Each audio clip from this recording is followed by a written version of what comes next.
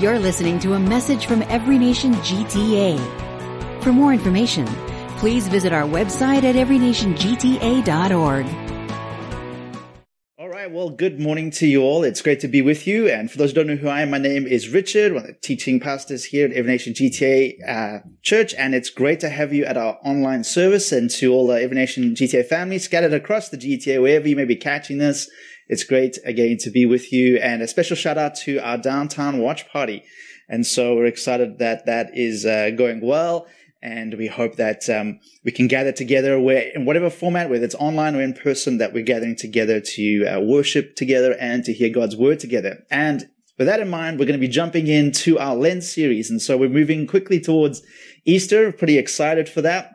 But we want to still linger in the tone and the feel of Lent. And throughout this series, we're talking about it has a bit more of a reflective, repentant tone. And the whole idea of Lent is really to give significance to the weight of Jesus' death and resurrection, that we look at our lives and see, is it aligned with how God wants us to live? Is it aligned with our hearts being fully turned toward God? And if all of us are honest, in different parts of our lives, we're not fully aligned, not fully returned to God. And so this series has that in mind, of how do we return full and wholehearted to God. So this week I was reading in an article that Finland is, for the 6th year in a row, being voted the happiest place on earth. So not Disney World, not Disneyland. And so they have many factors that go into that. It's pretty complex. I'm not going to bore you with that. But they rank countries according to a set of factors and determine and spit out which places on earth are the happiest. So just in case you're wondering, Canada's up there in 15th place. But Finland, considering a country that deals with cold weather like we do, has long winters and in some parts has no daylight for part of the year. But people in Finland thrive when it comes to life satisfaction. And so, again, it's a complex thing. It's not just one or two things. There's also a lot of external things there. They've got great healthcare systems in place. They've got great social systems in place. But what I want to turn our attention to is mental health experts commenting on this. Said there's a myriad of reasons, but part of it is just the attitude and the habits of the Finnish people themselves. They identified 6 kind of key factors that they thought really lent them well to experiencing more fuller life satisfaction. For instance, work-life balance is a really big priority for Finnish people. Access to nature, getting out and being in nature, really important. Social relationships, the social fabric of that society seems to be really strong and trusting. There's a real emphasis on learning new skills, not just for work, but for hobbies, and invariably doing that with other people. So there's that social component again. But the last two, the ones that I thought were really interesting and really align with where we're going today in the Psalm, is they prioritize contentment over happiness, thinking about happiness being this kind of more peak euphoric experience versus more of a quiet, just contentment with my life and what I have. And then the last one is emotional honesty. Finnish people have less of a desire to lie about their emotional well-being. So maybe in certain other cultures, we say, how are you doing? We expect a response, I'm doing fine, I'm doing okay. In that culture, it's a lot more common place to say, I'm not doing okay, things aren't going well. And that's pretty normative and helpful. And so how do we live productively with contentment and emotional health when life isn't going well? When maybe external factors don't lend us to experience a happy life. And then as we look through those factors, what about God? Where is God in the equation? Does God have any bearing on the quality and happiness of our life? And so we're going to dive into Psalm 130 today. Now it's a typical psalm throughout Lent. It's one of the repentant psalms, if you will. But this really is a psalm about how to live honestly with contentment, in the tension of two realities, and the reality of life and the reality of God. And so we're going to dive in and look at that and look at how we can live in that tension well. And so Psalm 130, I'm reading from the NIV. It says, out of the depths I cry to you, Lord. Lord, hear my voice. Let your ears be attentive to my cry for mercy. If you, Lord, kept a record of sins, Lord, who could stand? But with you there is forgiveness, so that we can with reverence serve you. I wait for the Lord. My whole being waits, and in his word I put my hope. I wait for the Lord more than watchmen wait for the morning, more than watchmen wait for the morning. Israel, put your hope in the Lord, for with the Lord is unfailing love, and with him is full redemption. He himself will redeem Israel from all their sins. And so let's quickly pray, and then we're going to dive in. So, Father, we do come to you, and we do want to be a people that find contentment, happiness in you, God. And so I pray that your word would do its job well in our lives by your Spirit. Would it come and speak to where each of us are at, encourage us, strengthen us, but also not leave us there, God, that we in turn would be transformed more fully into your image of your Son. And so we pray this for your glory and our joy. In Jesus' name, amen. So the first part I want to start off is I want to title this Life in Tension. Life in tension. You think about tension, you think about something being held in tension. Tension is strain, and we can feel life in strain in many ways, mentally, emotionally, relationally, financially, politically, vocationally, in your job, physically, even we can experience strain. Maybe for a handful of you, life is going really well, and we celebrate that. We rejoice when people are rejoicing. But probably maybe for the majority of us, we're really honest, there's probably elements of our life that are in tension, elements of our life that are feeling strain. And I think that's pretty normative for life, by the way. Sometimes we have this idea that we're not living life well if things are not always rosy. And so life in tension is the reality that we face. And so the psalmist opens up, and in the first 3 verses, he basically says, life is hard, evil is real, does God care? Life is hard, evil is real, does God care? Life is hard, out of the depths I cry to you. In other words, you could say, I think the Message Bible says, I've hit rock bottom. And maybe you haven't hit rock bottom, but sometimes we have those days when out of the depths of just like, man, life is hard, it's adversity, trouble, whatever it may be. But then he goes on to another level of just emotional honesty, coming back to what we were reading earlier in the opening about just the quality of being emotionally honest is really helpful, especially if we're working towards happiness and contentment in life. He talks about how just an awareness of sin or evil around him. Lord, if you kept a record of sins, who could stand? And so, in our society, we might call things sin, but when you see injustice, when you see brokenness, when you see something not working well, when you see inequality, when you experience regret, guilt, shame, these are all fruits of what scripturally we would call sin. And so we're aware of the factors that we may not call it that, and especially for people who aren't, maybe you're not a Christian or you're kind of checking this from the outside in, but there is an awareness that things don't work as they should sometimes. And he goes to another level, not just out there, but in here, just an awareness of his failings, awareness of his shortcomings, especially in relation to God. God, if you counted up my sins, if you kept a record, that's not good for anyone. And so that can be overwhelming. So life is hard. Evil is real. We see it. We're confronted out there on our TV screens and our newspapers and our social scrolling. But if we're truly honest, when we look at that mirror, when we look at sometimes in our lives, when we look at the past, look at some of the things that we've done, we think our motives, if we're truly honest, we can see that there's also a sin and an awareness of brokenness and evilness within us. And then the third part is, does God care in all this? In other words, God, hear me, listen to me, be attentive to me. Are you near? Are you with me? Does God even care about all this? And if God does care, then why is life hard? Why does evil persist? Why is evil real? And so life in tension, one of the first encouragements I see in terms of the Psalms is that it encourages us to get really honest. And it releases the tension, if you will.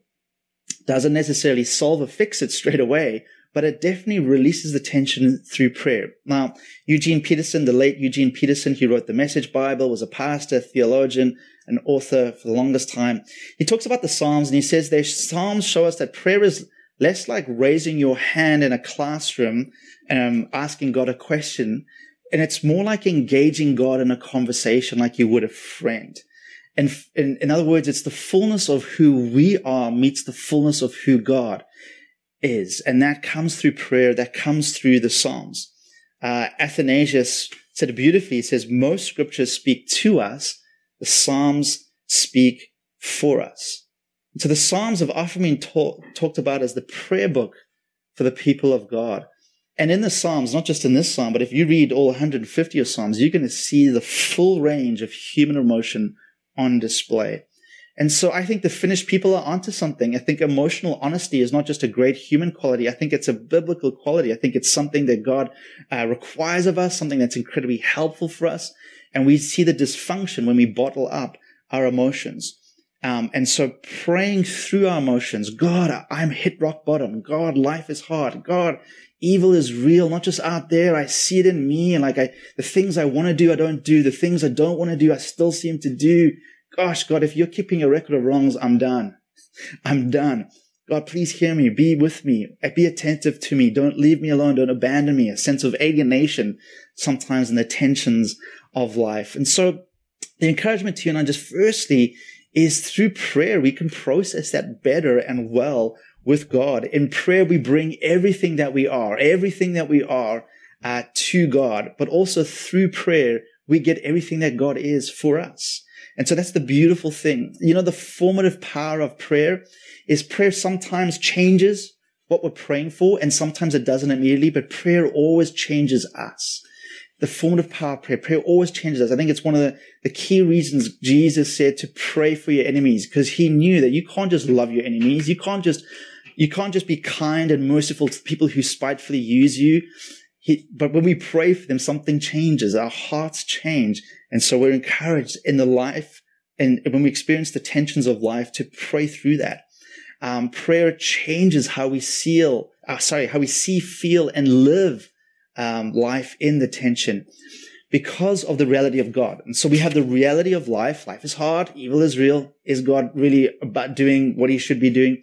And now we're going to come to part of the Psalm where the reality of God begins to confront this reality of life. And that's the tension also we find ourselves in, especially for you and I, those of us who are followers of Jesus. And I want to call this "but God." The key verse, I think, is in verse 4, where he says, "But with you there is forgiveness." And then towards the end, he kind of rephrases that. He says, "But with the Lord is unfailing love, and with him is full redemption." And so prayer brings my reality, certainly the reality that I'm experiencing right now, brings it to God. But then through prayer, I'm able to access God's reality. And sometimes those are not in sync. And so prayer reminds us that presence always trumps answers. What do I mean by that? I mean, have you ever been through a really hard, difficult situation, maybe a tragedy, maybe you yourself experienced it, or perhaps someone that you know? And when you come into that situation, the question is, I don't know how this could happen. Why would this happen? Maybe you get that cancer diagnosis. Maybe you suddenly lost your job. Whatever it may be, those are legitimate questions. Out of your depths, you're crying out, why is this happening? Why me? And I think in those instances, answers can be helpful, but answers really isn't what we're looking for. Answers really isn't the comfort. It's the presence of people around us that love us that is really soothing and healing to our souls in those moments. You know, if I come to someone, if someone's in a hospital bed and they've just got a diagnosis of cancer and they're like, I don't understand. Why is this happening? I'll say, let me explain to you how cancer works. And I give them a 10-minute explanation of this is exactly why this is happening to your body. And this is probably what it was caused by, You feel better? Probably not. And so sometimes answers can be, I'm not saying answers aren't helpful. Sometimes just knowing what's going on. But I think in these moments, presence matters more than answers. And sometimes in prayer, we don't get answers, right? We don't get the answer to why this is happening or why it didn't happen, why my life isn't going the way I planned. Sometimes God reserves the right to not dish out the answers, but his presence is always made available to us. When we face tough situations, we may not get an answer, but we always get God. And with God, our reality is always redemptive. It's always hopeful with him. And so the but God of verse 4 is so critical. And it's so critical. You see this all through scripture. You know, if you want to really nerd out a little bit, put in a Bible search but God or but with God, that phrase, and see how many times the reality of God invades our reality and things change. I've got just a select few I'm going to go through very quickly, but I'm hoping that you're just going to begin to see what we're talking about is that, yes, life is hard. The reality of our life is real. Let's be honest about that. And then, but God, there's a whole other reality that needs to come into this picture, and then finding how we're going to live in that tension is where we're going to land today. So let's buckle in here. Genesis 1:8. It's 1:8 verse 1. It says, but God remembered Noah and all the wild animals and the livestock that were with him in the ark, and he sent a wind over the earth and the waters receded. Joseph in Genesis 50 verse 20. You intended to harm me, but God intended it for good to accomplish what is now being done. 1 Samuel 23 says, David stayed in the wilderness. Day after day, Saul, the king at the time, searched for him. But God did not give David into his hands. Saul was looking to kill David. We're glad for the but God there. Psalmist says in Psalm 73, my flesh and my heart may fail, but God is the strength of my heart and my portion forever. Jonah, too, what a great story of Jonah. If you've ever read it, it says, to the roots of the mountains I sank down. The earth beneath barred me in forever. But you, Lord my God, but God, brought my life up from the pit. Peter in Acts 3, talking to the people of Israel, puts it pretty straightforward. He says, you killed the author of life, speak about Jesus, but God raised him from the dead. Apostle Paul in 1 Corinthians 1 says, but God chooses the foolish things of the world to shame the wise, but God chooses the weak things of the world to shame the strong. In Romans 5 verse 8, one of my favorite scriptures, but God demonstrates his own love for us in this. While we were still sinners, Christ died for us. And lastly, Jesus, looking at his disciples, said to them, with man, this is impossible. But with God, all things are possible. And so there are so many more in Scripture. It actually was a really uplifting and encouraging exercise that I went through, just looking through that. There is always a but God to our realities. And this is the psalmist is doing this beautifully. And so he starts honestly. He starts with where he's at. Starts like Jonah. Starts like some of these people. Like, man, things are pretty dire. Things are pretty troublesome. Out of the depths I cry to you, God. Help me. And so the but gods of Scripture remind us that there's a God reality we need to factor into our reality.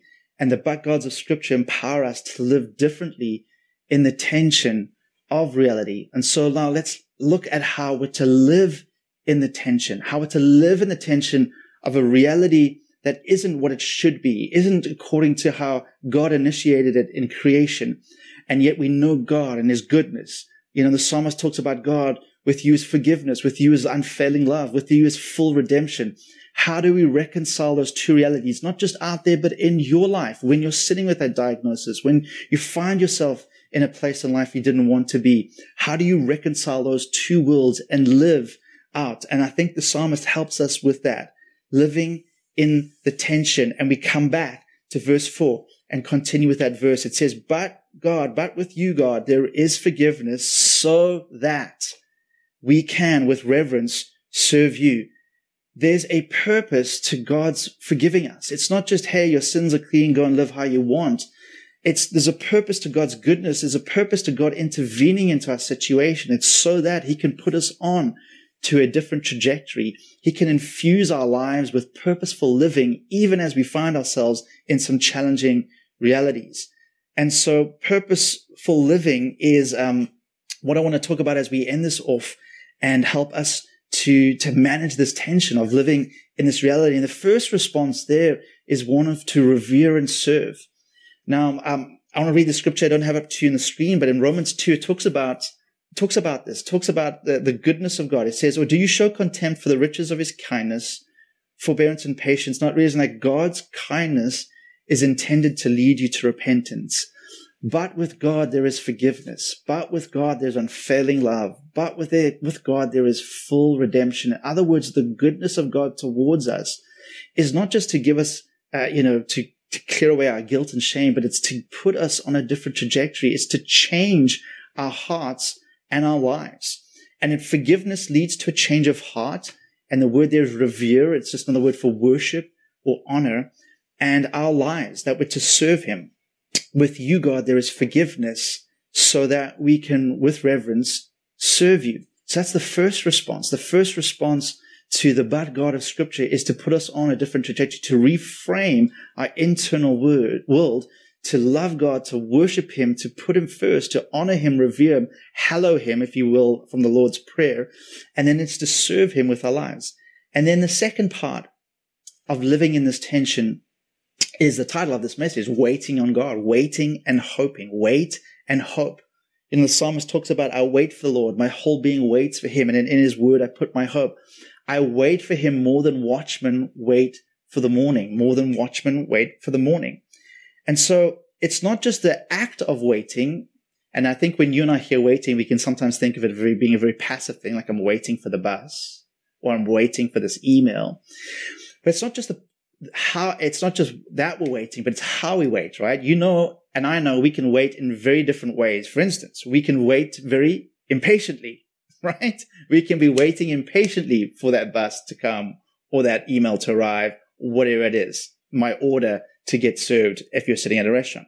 We can wait anxiously, right? We can wait anxiously. We can be waiting for that doctor's call based upon test results. We can wait anxiously. We can wait passively. We can wait passively, just it's out of my hands, or we can wait fatalistically. We can just like, well, you know, fate is going to lead my life anyways. Or we can wait cynically. We can wait in a way that's cynical, like, oh, nothing's going to change anyways. Kind of reminds me of a brilliant song way back by a guy called John Mayer. It's called Waiting on the World to Change. And the lyrics, part of the lyrics of that song kind of speak to this way, sometimes the way that we wait. He says, now we see everything that's going wrong with, it's really hard to read this and not sing it, but I'm not going to sing it for you. Now we see everything that's going wrong with the world and those who lead it. We just feel like we don't have the means to rise above and beat it. So we keep waiting on the world to change. Great song. Google it afterwards. Enjoy that. And so John Mayer, speaking for his generation, this was, written in maybe 10, 15 years ago, something like that. He's looking at his generation and them wanting to bring change, them wanting to bring some change to the things that they see in the world, the positive aspects. You can call it the social justice movement, whatever it is. And that feeling this disempowerment, like we can't really do it. We just feel like we don't have the means to do it. And so we just kind of wait for the world to change, kind of passively. And I think there's a way that we can wait. The way that the psalmist is calling us to wait is not to wait passively, but is to wait expectantly. In fact, waiting and hoping are interchangeable really in this psalm. And so what would waiting for us, what does waiting on the Lord look like? How do we live in this tension well, when reality doesn't reflect what we know should be and ought to be, and yet we know the goodness of God? How do we not just sit back and just feel like John Mayer and our generation are like, well, we don't have the means to really rise above and beat it. We're just there's too powerful systems, too much powerful people. And so waiting for the Lord and waiting on the Lord kind of looks like this. It looks a little bit like looking forward. It looks forward in anticipation. There's a sense of our waiting. I wait like the watchmen wait for the morning. Now, watchmen wait for the morning. They know morning's going to come. It's not, will morning come? I'm not sure if morning came yesterday, it came the day before, but this morning, no, there's a knowing morning is going to come, and I'm waiting for it. I'm anticipating it. I'm hoping for it. I'm banking on it. And so waiting on the Lord means that we can live in the tension by looking forward in anticipation of God's redemptive plan to unfold. It's kind of like the certainty of you've bought a house, if you've bought an apartment, is that you might sign the title deeds, and it's the waiting between when you've signed that and it's yours to when you finally move in. It's a sense of expectancy. It's like Christmas morning for kids. It's the sense of the knowing that this is going to happen, a sense of hope and expectancy. Or maybe like a wedding day. You know that day is coming and there's a sense of joy. Waiting on the Lord is looking forward in hopeful anticipation. But for us, unlike the psalmist, for us, we have the benefit of not just looking forward, we have the benefit of looking backward. And we look backward with confidence because of Jesus. That we see Jesus, we see God, the God of the psalmist here, enter human history, live life, die, resurrect from the grave. We can look backward with confidence to see God's forgiveness, unfailing love, and full redemption embodied in front of us in the history books. And then that allows us to live presently by participating with God in his redemptive plan by following Jesus, or what it means to follow Jesus, to follow him, to bring our lives increasingly in alignment with the way that he intended life to be lived. It's praying your kingdom come on earth as it is in heaven. It's a participation, not a passivity. It's active waiting. It's active participation in the redemptive plans of God as we look forward and backward at the same time. And then lastly, this is not just an individual effort. I love how he ends off the psalm by encouraging Israel. So it's both personal and communal. He goes from, I will put my hope, to Israel, put your hope. We wait and hope in the tension of life together. And sometimes we don't have the hope in us. Sometimes life is just beating it out of us, and that's okay. That's when the people around you can say, hey, on Israel, Richard, put your hope in God. God's good. God's unfailing love. We can come in not with answers maybe, and not with just trite little bumper sticker Christianese things to say, but we can encourage and be with one another to wait and hope for the goodness of God to be unveiled and released in our lives, in our society. And so the invitation as we close today, the invitation to you and I is to be honest before God. If any people should be honest before God, it should be the people of God. God bless the finish, but we should outdo them in our honesty before God, because we know we've got nothing to lose. God welcomes. God knows what's in your heart anyways. God knows how, crappy your life may be going at that moment. It's just when we align ourselves and say, God, life is really tough right now. This is really hard. This marital situation, this relationship at work, with my finances, with my kids. I'm racked with guilt and shame. I've done things I'm ashamed of. Whatever it may be, we're invited to express emotional honesty and our trust in God. And then we're also reminded that no matter how dire your situation, our situation, the world situation finds itself in, there's always a but God to remember, waiting and hoping for God to move and act. Relational turmoil, but God. If you're facing marital stress, but God. If you're facing unemployment, but God. If you're facing guilt and shame, but God. And so I want to remind you of Jesus' words again, as he looked at them and said to his disciples, as he looks at you and I and says to us, with mankind, this is impossible, but with God, all things are possible. And so today, be encouraged by that as we go through this Lenten series, that God isn't aloof. God does care. God is attentive to us. God hears our cries, and he longs for his reality to invade our reality. And when we pray, God, let your kingdom come, when we remind ourselves of the but God scriptures, we become conduits of that reality invading earth, invading our lives first, and through us, invading the people around us, bringing the kingdom of God. With man, this is impossible, but with God, all things are possible. Put your faith, your trust, waiting and hoping in him today. Amen. You've been listening to a message from Every Nation GTA. Thanks for joining us. For more information, visit our website at everynationgta.org.